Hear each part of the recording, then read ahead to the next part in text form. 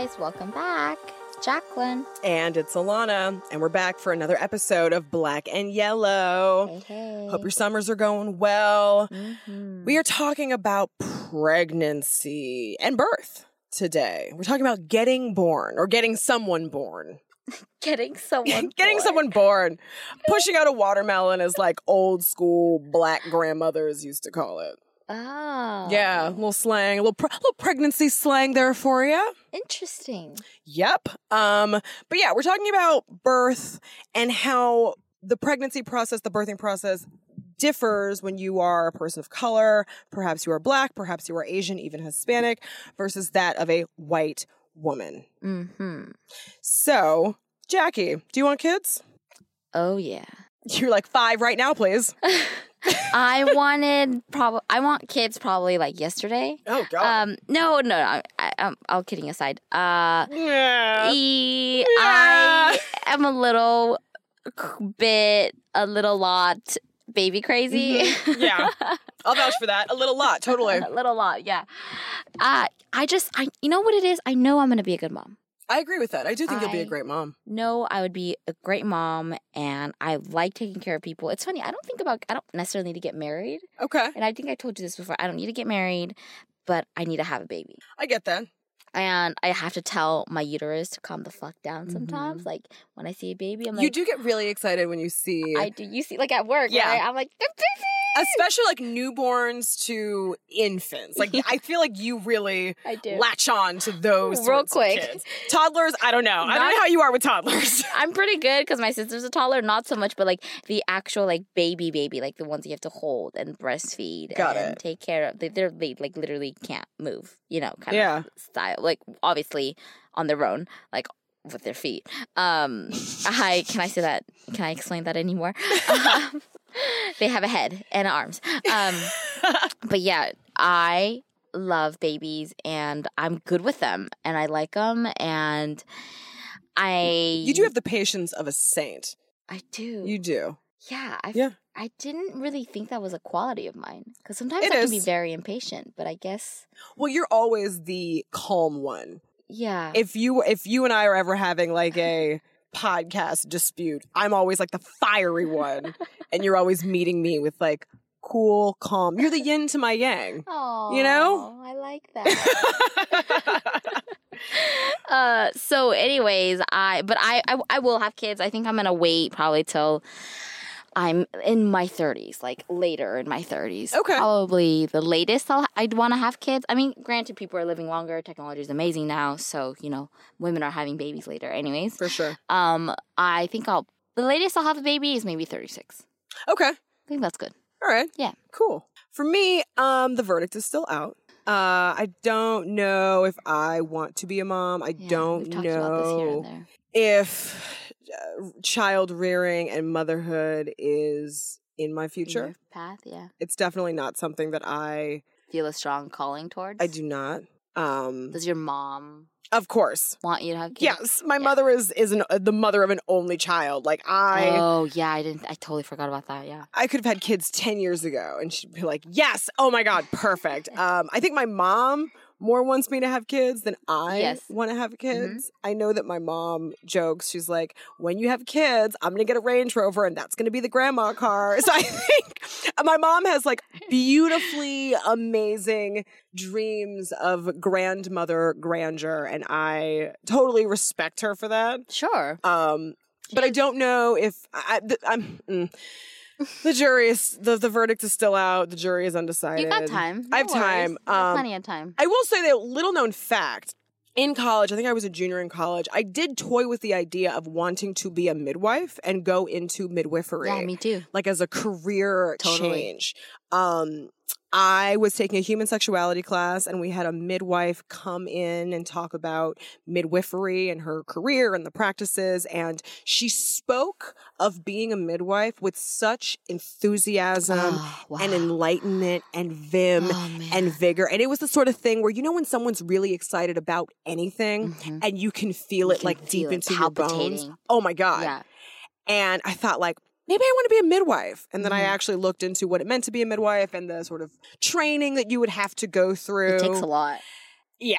And I was like, let's be real. Like, I sort of barely applied myself in college. I don't know if I'm going to then go and apply myself wholeheartedly in further education. Interesting. Yeah, I looked it up too, and I remember being like, oh my God, it'd be amazing to deliver babies. And then I also looked into it, and I was like, I don't know. There's a lot of schooling. There's a lot of schooling. It's essentially like medical school. There's a lot of stress and pressure on the line because you're bringing a new life into this world and you can't fuck it up.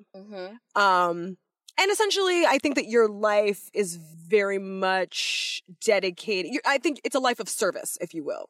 Your life is very much dedicated to the moms who you are working with, working for, and the babies' lives who you are responsible for. And so, yeah, that quickly ended. But, yeah, midwifery, it crossed my mind for a second. Interesting. I didn't know that. Yeah. So now you know. I don't necessarily want to be a mom, but for a period of time, I wanted to be a midwife. Anyways, in this episode, we're going to be talking about how birth and pregnancy differ when you are a person of color versus a white woman. I think in our U.S. society, a happy pregnancy, a happy birth is very much depicted by white women.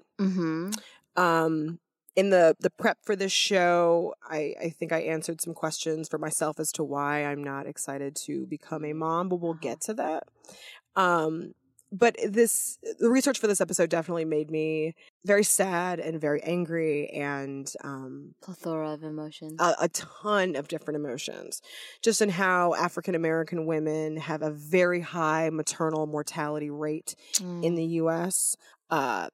The difficulty that African American women have in securing fair, unbiased medical treatment when they are pregnant and subsequently the year after they give birth, left me with a lot of different feelings about pregnancy in the U.S. And in prep for the show, I tried to look for popular minority pregnancy blogs. When I say popular, I mean like popular to white standards, like the pregnancy blogs that have broken through and are successful across all racial lines, not just in the Black world or in the Hispanic world or in the Asian world. Right. And there's not very many. I'm not very surprised. Many. Nope. Not surprised at all. And that makes me really sad and really angry because it further pushes this idea that to have a happy pregnancy, a beautiful pregnancy, you got to do it the right way, and the right way is the white way. But I think that we forget that the white way also comes with unbiased medical care. Yeah. And a non-devaluing of Caucasian female bodies. And I was just left with a lot of thoughts. So we're going to get into it. So let's just start at the top. Yeah. Let's start with some fun pregnancy facts. So, Black and Asian women have shorter pregnancies. This was something that I did not know. So, the average full-term birth is 40 weeks. However, beyond 40 weeks, so 41 weeks and on, it's considered past term. And this breakdown is taken from an average woman. So 40 weeks is an average pregnancy for an average woman. Read, that is a white woman, because apparently Black and Asian and Hispanic women are not regular. We're not average. I think mine was 36. Yeah, for Black and Asian women, the average term is 39 weeks. And so 41 weeks on is considered dangerous. So that's fact one. Fact two, South Asian women have a higher rate of stillbirths. This was something I did not know. So Asian women, as I just said, have shorter births, and pregnancies that go on past a full term raise risks. And the percentages of stillbirth among South Asian pregnancies are treated, or against Asian women are treated differently. However, with South Asian women, they tend to carry smaller babies overall. Yes. Average birth weights under 4.4 pounds are more common in South Asian women and increase the likelihood of infant loss. That is a tiny baby. That's a very, very small baby. The mortality rate for babies born to South Asian mothers were high for every common cause, including congenital abnormality, fever, maternal BMI, and placenta abruption. So there's that. Black women have a higher risk for preeclampsia, which is essentially very high blood pressure during pregnancy. So gestational hypertension is more common with Black women and least common with Hispanic and Asian Pacific Islander first-time moms. Moms that are diagnosed with preeclampsia during pregnancy later have a 1.7 times higher risk of dying from cardiovascular disease later in life. Next fun fact, Asian moms and non-Asian dads carry higher risk for gestational diabetes and C-section. So a lot of the belief for that is because, Asian women naturally have smaller pelvises, but when you are having a non-Asian partner, I guess the risk for the baby to be larger is greater. That makes sense. So it's harder to push that baby out. So Asian couples in general tend to have smaller babies. But when you introduce a non-Asian partner, the babies tend to be larger because Asian women have smaller pelvises and hips, C-section. And the non-Asian partner is generally bigger than an Asian man. Correct. Yeah, definitely. African American women face mortality rates 4 times higher than white women. Oh, we will get to that in this episode. Just put that in the back of your mind, but we will talk about that. Again, let me read that fact. African American women face mortality rates 4 times higher than white women. You want a reason as to why I'm not excited to be a mom? There's a reason for you. There's a reason for it. Next fact, I knew this actually. Black women say it's a girl more often. Black women give birth to women more often than our non-Black counterparts who give birth to males more often. Yeah. Wow. Non-Black counterpart meaning white? White or Hispanic. Interesting. Next fun fact, white women will take the epidural more often. I knew that as well. Yeah. Researchers were trying to determine if pain was just undertreated in minority women or if minority women just tolerate pain better. Yep. Epidural rates vary by age, race, number of births, geographic location, and education level. Epidural rates are also lower for births assisted by midwives than physicians. So it's kind of hard to pinpoint why epidurals are taken by white women more commonly than Black, Asian, or Hispanic. Though I would guess a part of that is because I know Hispanic women are very anti-drug and alcohol of any kind during pregnancy, and obviously Asian women are too. Yeah. I think that would be a big factor. Yeah. So, next fact. Black women are more likely to give birth preterm. We have our terms are shorter, so we're more susceptible to preterm births, and which is a birth before 37 weeks. Infant death rates are also 2.4 times higher for Black infants than white infants, which preterm birth being one key factor is a reason for that. There could also be environmental factors like exposure to smoke, lead, and air pollution influences. Preterm births and Black moms have more exposure to those things than white moms. So environmental factors definitely do play a role in preterm births. Wow. Black women tend to hold on to extra pregnancy weight. I don't think Asian women do. Nope. You guys get rid of it pretty fast. But I don't think we gain a lot either. But see, Black women also don't gain a lot. But then you guys just end up hang on to it. Interesting. More. Just a thing to know. Hispanic women are more likely to breastfeed. We can also put Asian women in that category. You know what category we cannot put Black women in? Breastfeed. The breastfeeding category. And we'll get to that. We'll talk about it. White women have bigger babies and wider pelvises to push them through. So the adverse of Asian women and their pelvis size. Yeah. That kind of scares me. Well, I thought you wanted to have kids. Get ready. You might have a C-section. No. I will not have a C-section. I'm highly against C-sections. But what if you have a baby with a non-Asian counterpart? Then I will pray to God that I have a pelvis. All my aunts, my mom, this side note, all my aunts had non-Asian, have had half Asian and half white babies. And they've all given birth? Naturally. Interesting. So I hope that it's in my genes. So they are totally against the statistics. Yeah. Great. Thank the Lord. They should play the lottery. I know. Teen pregnancy rates are sky high among Black and Latina girls. Not sky high among Asian teens, but we'll get to that. Talk about that. first trimester morning sickness is easier on Black and Asian women. That was something I did not know. We tend to be less affected by morning sickness than white women. One interesting fact to note, if we're talking about people of color, is that Native American and Eskimos report a really low incidence of morning sickness. Wow. So who knew? Black women feel healthier during pregnancy than white women.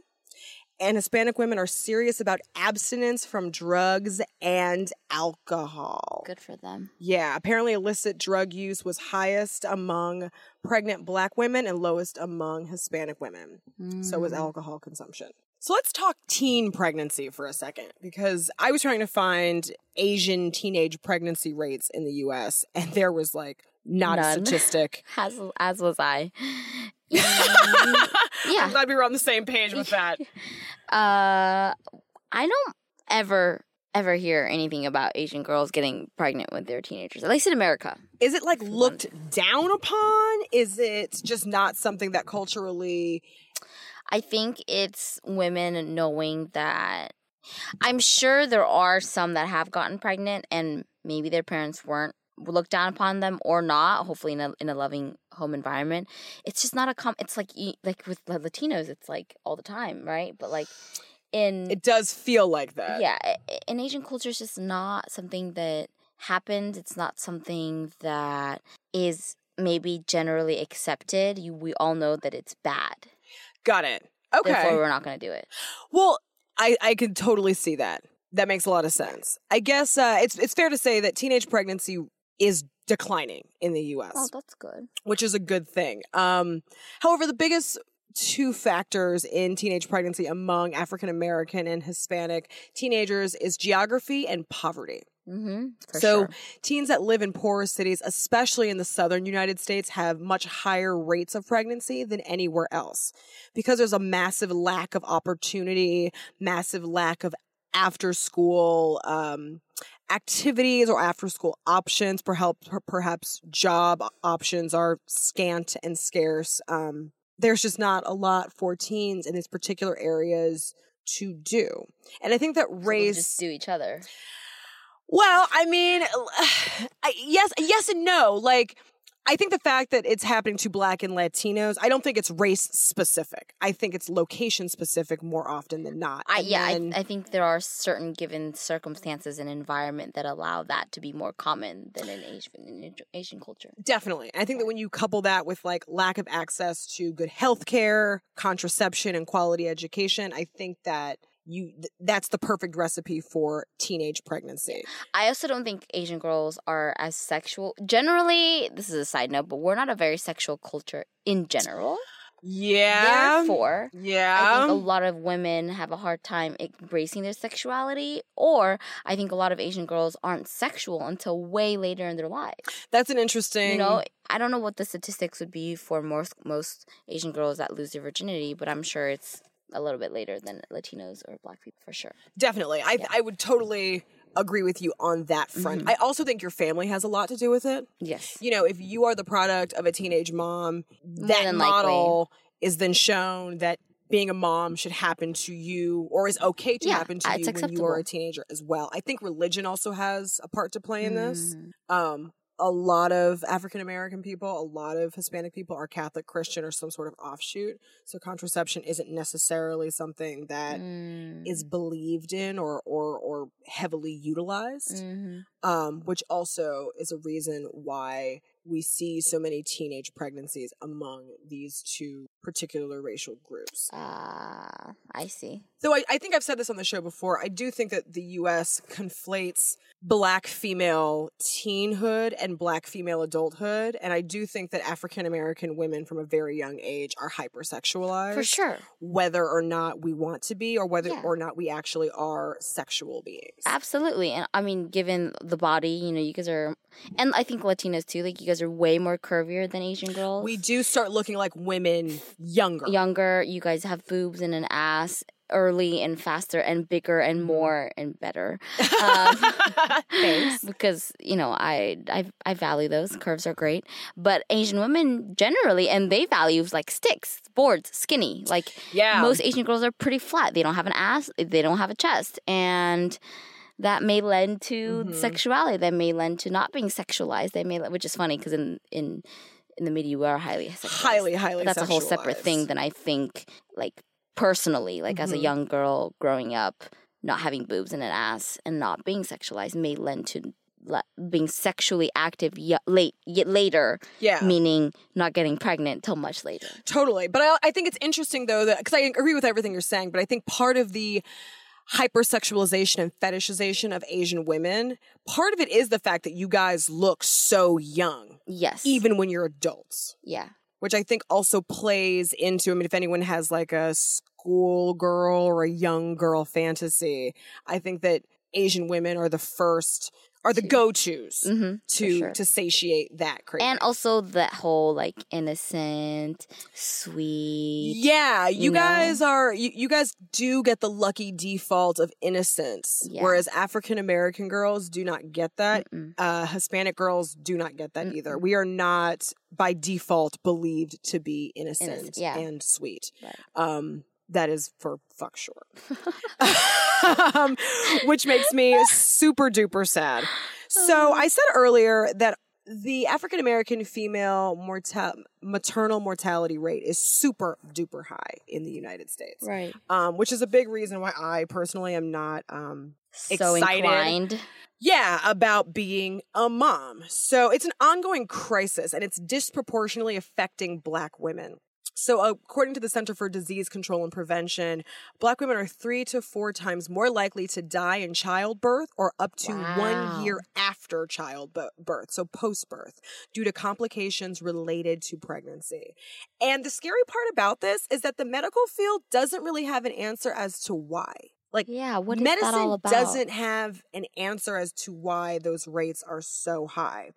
But apparently there are some solutions. So Black women have access. So part of the belief is that Black women don't have access to quality medical care or unbiased medical care.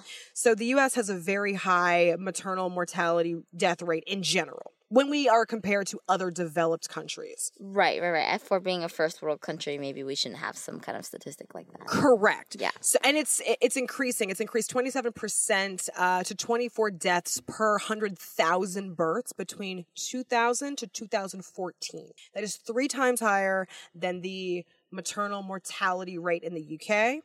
And 8 times higher than the maternal mortality rate. Oh my God, say that 10 times fast.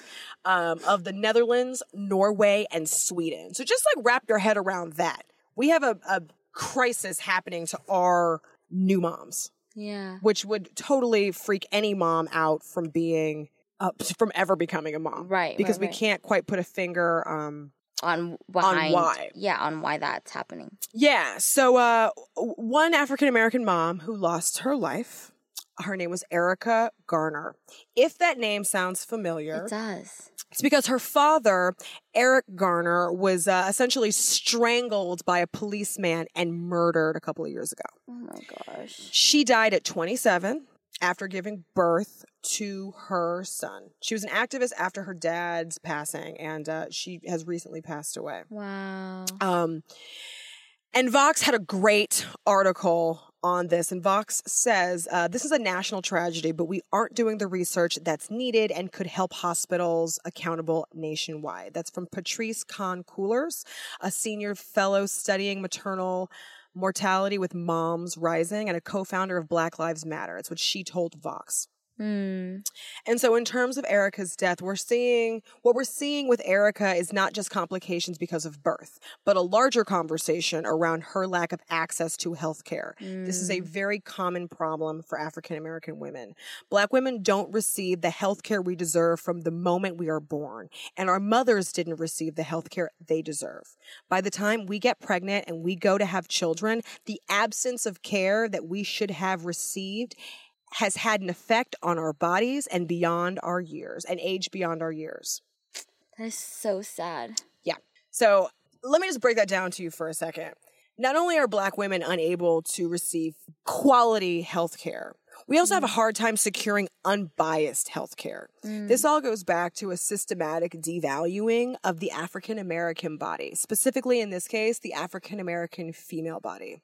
African Americans for hundreds of years have had their health concerns minimized or completely pushed to the side. This is very systematic. Known fact. Yeah. And it's especially sad when it's happening to our moms who are supposed to have happy, beautiful child births, because that's what the media has programmed us. Has brainwashed us into thinking. And they've brainwashed us into thinking this by showing us white people having gorgeous pregnancies. If you go on any sort of mommy blogger's blog or Instagram page, it's all really happy white women having these like picture perfect SD Stanley births. Hardly ever any African American women. Hardly are our pregnancy problems ever talked about.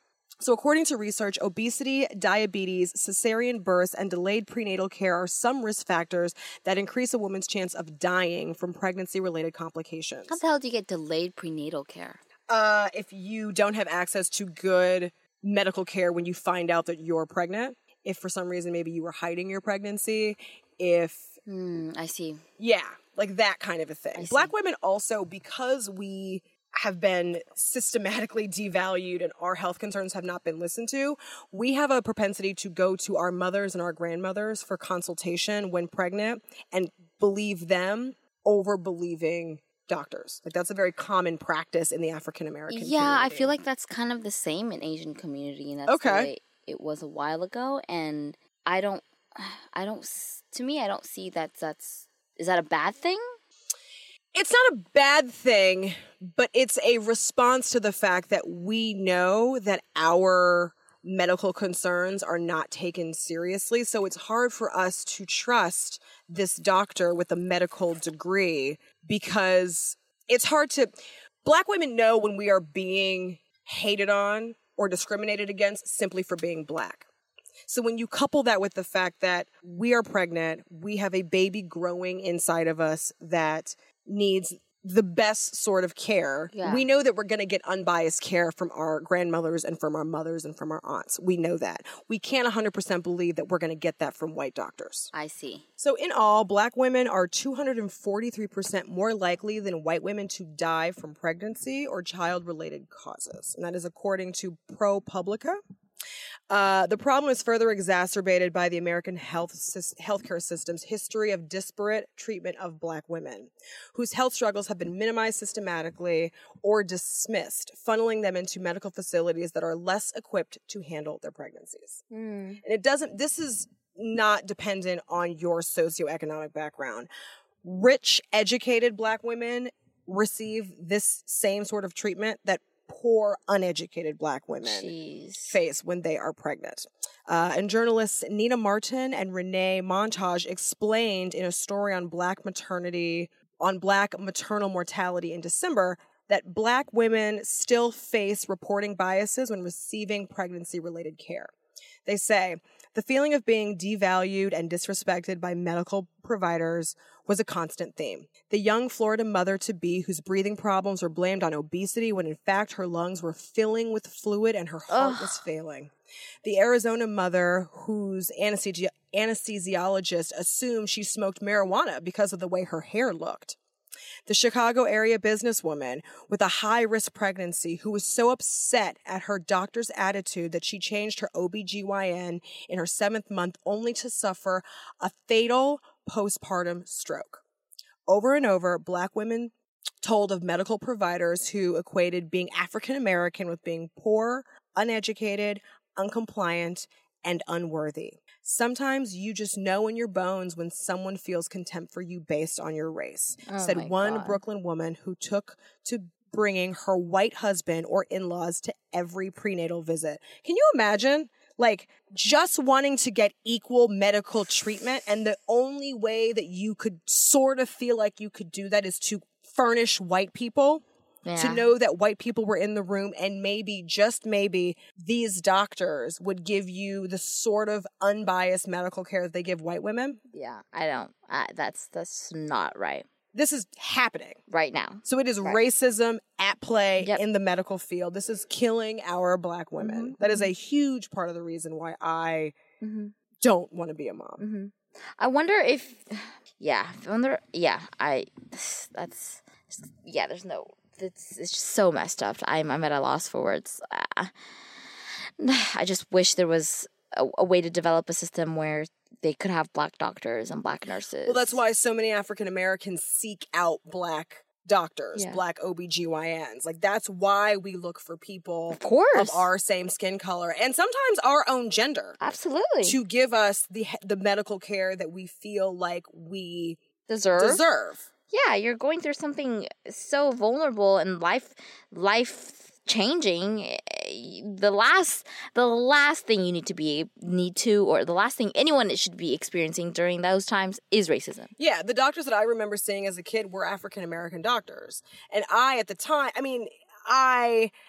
didn't think much of it. I guess in my feminist mind, in my younger feminist mind, I thought, oh, my mom is taking me to Black doctors, especially Black female doctors, because she wants me to see that Black women can be successful too.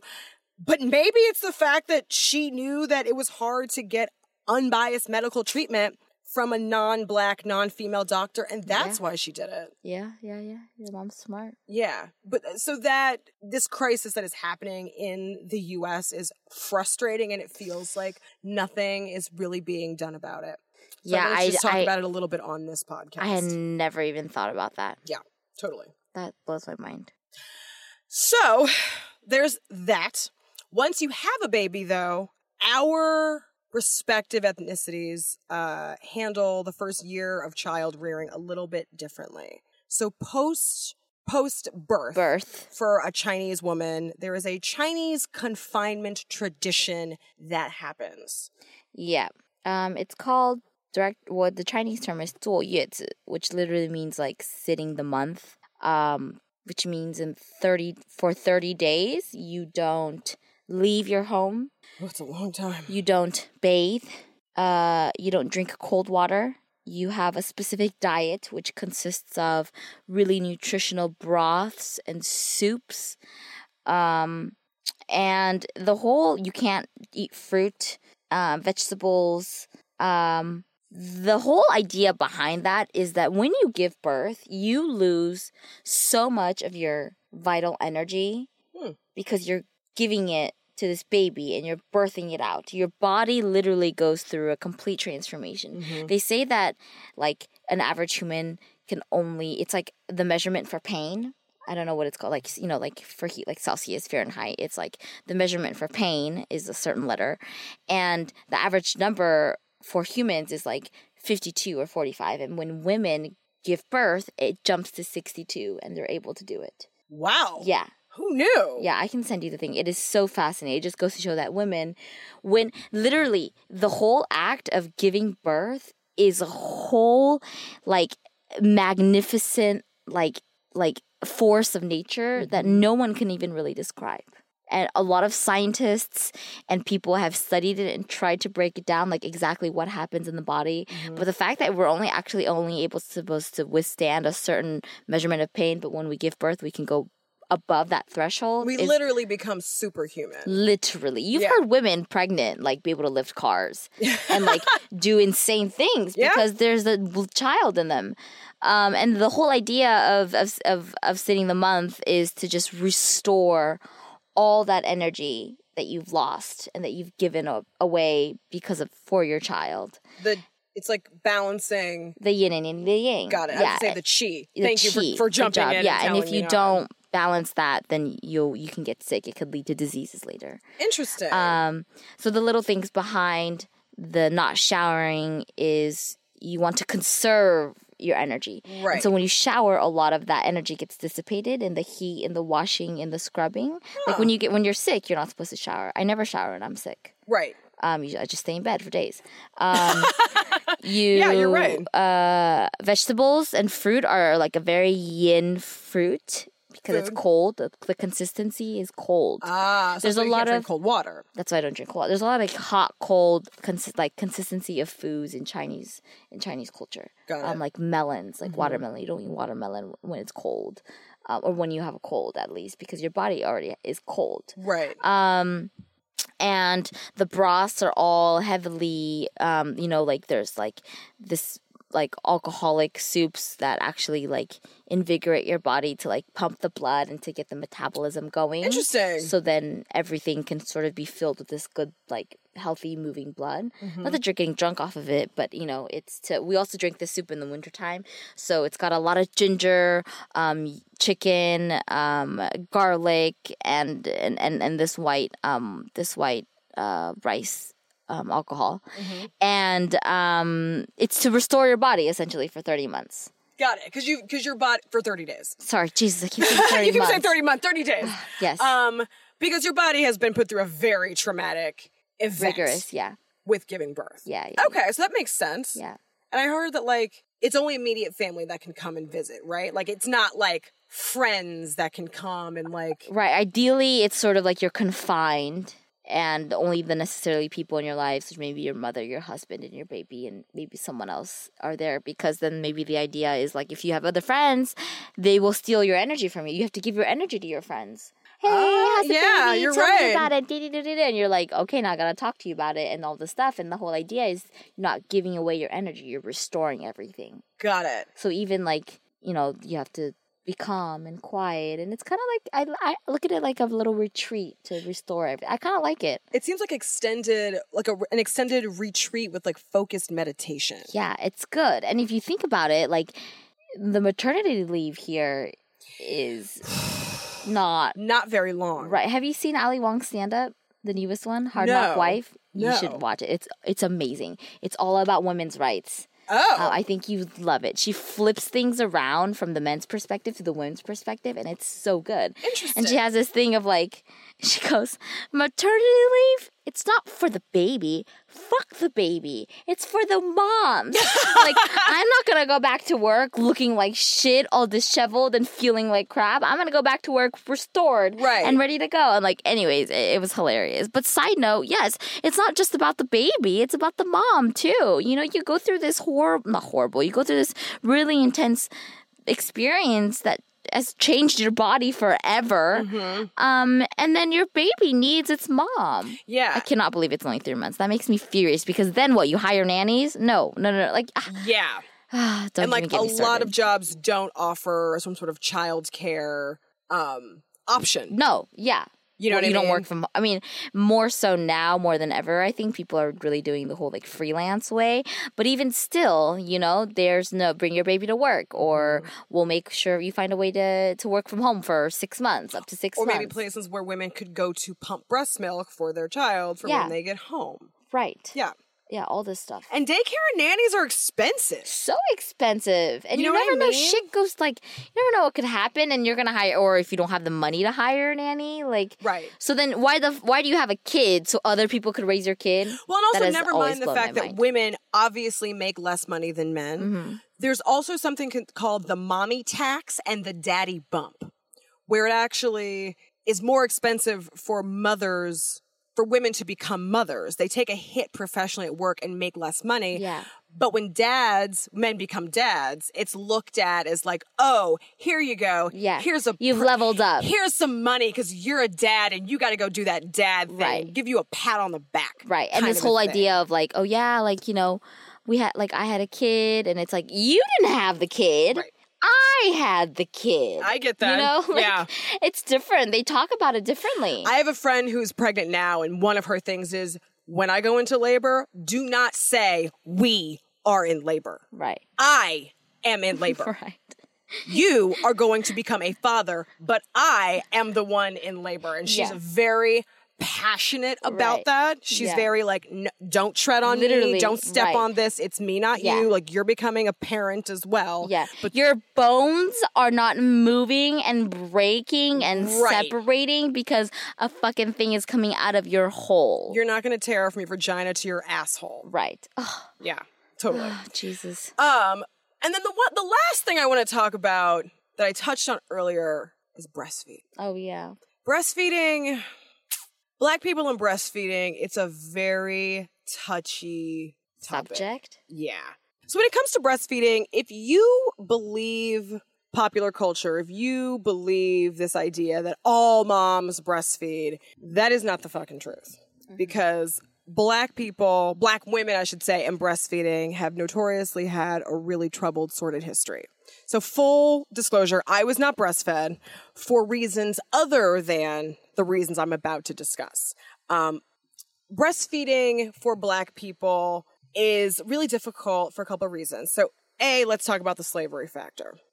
During slave times, pregnant slaves who have just given birth were essentially wet nurses for the master's children.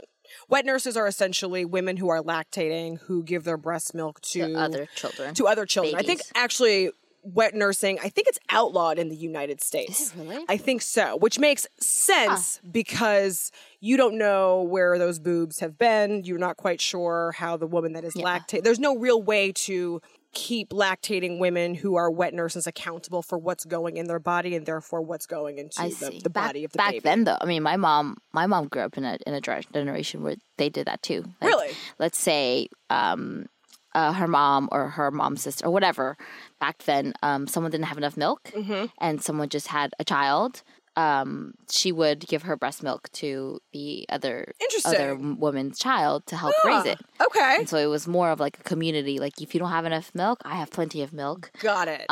Or if I have 2 kids and you only have one and you need milk, I'm like, or you're not producing enough of it. Yeah. So I thought that was so interesting. Like I wonder, like I always related back to nature. Like, if 2 elephants give birth, does the one elephant baby go to the other mom for milk for whatever? I don't know. I'd have to look into that. Well, I don't think it's outlawed in the UK. I think wet nursing is still a thing in the UK, but I know it's definitely not here in the United States, and that's for safety reasons. But back in slave days, when the lactating slaves would wet nurse the master's children, there was one child that went without mother's milk, and that was the baby of the slave. And so slave mothers would give their baby any sort of breast milk that they had, if they had any to give after a long day's worth of work. Generally, that wasn't much breast milk to spare. So slave children were fed with a combination of cow's milk and dirty water. Obviously not healthy, obviously not good for a newborn child, and a lot of those slave children would die. Oh, that's so terrible. And so when formula was introduced in the late 1800s, it was really geared to and sold to the elite. This idea of, hey, rich people, you don't have to be attached to this kid if it needs to eat. Just whip up a bottle with some formula, give it to your kid. The kid can eat. You can go about doing whatever it is that you need to do. So it's obvious there's a status thing when formula was first introduced, needless to say. So for African-American people today, it still is a status thing. It's still this idea. That's so interesting. Yeah, it's still this idea of, if you're lower income, you breastfeed because you can't afford formula. But if you can afford formula, why not go with that option so you're not stuck to this kid all day? You could feed your baby formula as opposed to breast milk and go on about your day. That's crazy. It is crazy, but you got to put yourself into the feet of mentally. You have to put yourself into the feet of oppressed people. Yeah, and, I get it. And overcoming oppression. There's definitely going to be some things that we still hang on to. For sure. Couple that with the fact that there's not a family history of breastfeeding for a lot of African American families out there. It is not something that the family has done for generations. Right. I think that's where it is. It's like, combine that. Right. On with this whole oppression that makes sense why people would do formula. Right, exactly. And breastfeeding is tough. It's painful. Yeah, it hurts. Your breasts literally become like working machines. Right. Yeah, it transforms. Definitely. Yeah. And you need that support. You need that familiarity and that support with breastfeeding. Right. And that's not really common in African American families. I see, yeah. Not only that, in a lot of lower income birthing centers or hospitals, there's not breastfeeding education there either. Right. It really should come from the mom. It really should. But when there isn't that, that's when the hospitals and nurses and doctors and these medical professionals need to come in and educate them and give education, because that sort of breastfeeding education is available in higher income areas, and it's vital. Absolutely. Yeah. Couple that with the fact that some people cannot separate breasts, boobs, tits, whatever you want to call them. Some people just cannot stop thinking of them as a sexual body part, as opposed to a functional body part. And I'm sure there are women and men on both ends that may not even want to breastfeed because it will destroy or taint or change. It's a decency thing. Yes, which in fact, it's what it's there for in the first place is only to breastfeed. Absolutely. But somehow it has become something different now. Right. Like we just can't separate those two things. Mm-hmm. And if you think about the fact that a lot of African American people are conservative and are religious, there's further that element of, ew, no, you will not do that in my house. You will not expose a sexual body part. I don't care what the reason is in my house. Yeah. And I remember going to certain African American friends of mine's houses. If someone had just given birth, I do remember hearing things like, you can breastfeed, but not in your auntie's house. She doesn't stand for that bullshit. Or you can breastfeed, but just go in the bathroom. Be out of sight. Be out of mind. So that's the culture. Yeah, that's a cultural thing. And that's a very direct way of saying there is no support for breastfeeders in this house. Mm-hmm. And then you've got the maternity leave, which is only 12 weeks. I mean, recommended breastfeeding length should be at least 6 months. Yeah, I breastfed for 2 years. Really? Yeah. That's a freaky long time. Yeah. Oh my God. 2 years. Well, Brazil, because you grew up in Brazil, right? Mostly, yeah. Yeah, I think breastfeeding is like very, very focused on for new moms in Brazil. And I'm only saying that because I remember when Time magazine came out with a breastfeeding article, and there were 5 different covers. And one of the covers, I will never forget it, was a 5-year-old on a step stool stepping up to his mom's boob as she was like doing something. Wow. But I remember being like, whoa, okay, that's like, I'm cool with breastfeeding, but that's a lot even for me. I remember still like sucking on my mom's nipples and like just like the idea of like, oh, that's my mom's nipples, like sucking on them when I was like in like 1st or 2nd grade. No milk would come out, but I remember just like sucking on them for fun. Oh, yeah. I have no memory of that. Zero memory. It's like very comforting because it's like that thing gave me life. Right. For 2 years. I get it. So I have a very good relationship with my mom's boobs.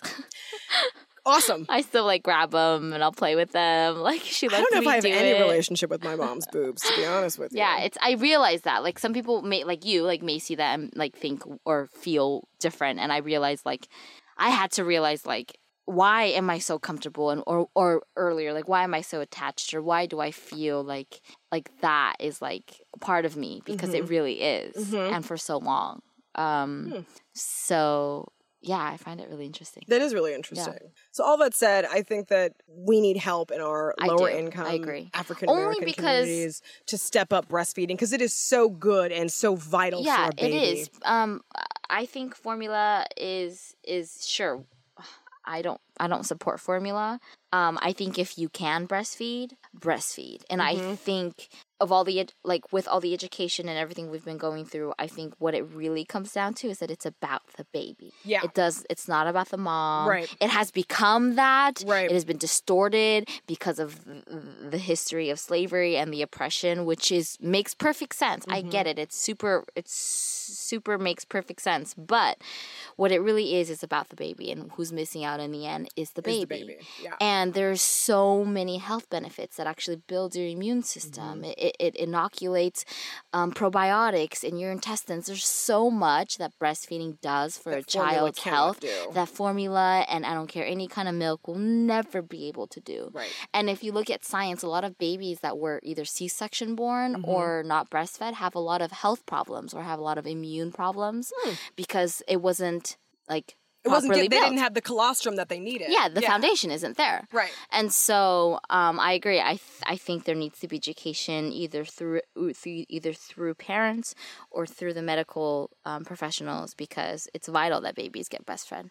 no matter what. Definitely. I think that we also need to stop, in the African American community, we need to stop looking at breastfeeding as a white person thing. Yeah. Or a privilege thing. And even like within the community itself, seeing it as like something that's not okay, or like that it's still something sexual, that it's transformed into a functional thing now. So let it do its job. Definitely. Right. You've had it for so many years, but now it's actually doing what it's supposed to be doing. It's us that are getting in our own way. Yeah. I hear that. Yeah. So guys, I hope that you have enjoyed this insight into birth from the Asian and African American population, from our standpoint, from our perspective. We've had a great time talking to you about it. Mm-hmm. If you are in any lower income African American areas, if you guys want to get involved and help change the stigma that is associated to breastfeeding, we would love it. I know there's a couple of different organizations that you can get involved with. I'll put it in the show notes if that is something that you feel called to do. But other than that, this episode was produced by Christian Humes at Zeitgeist. I am Alana Webster. This is the Black and Yellow Podcast. You want to find the podcast on Instagram? Just search at Black and Yellow Podcast. You want to find me, Alana Webster, on Instagram? I'm at Renegade of Fun. We're also on Spotify and iTunes, just Black and Yellow Podcast. I am Jacqueline Chung Young on the gram, and we hope you like this one. This is a little different, a little bit just, we wanted to talk about it, and so we hope you liked it, and have a wonderful summer. Have a wonderful summer. If you are pregnant, stay extra cool. Take care of yourself. Get that good health care. Yeah. And make sure it's unbiased. And health insurance too. We'll talk to you guys next time. Bye. Bye, guys.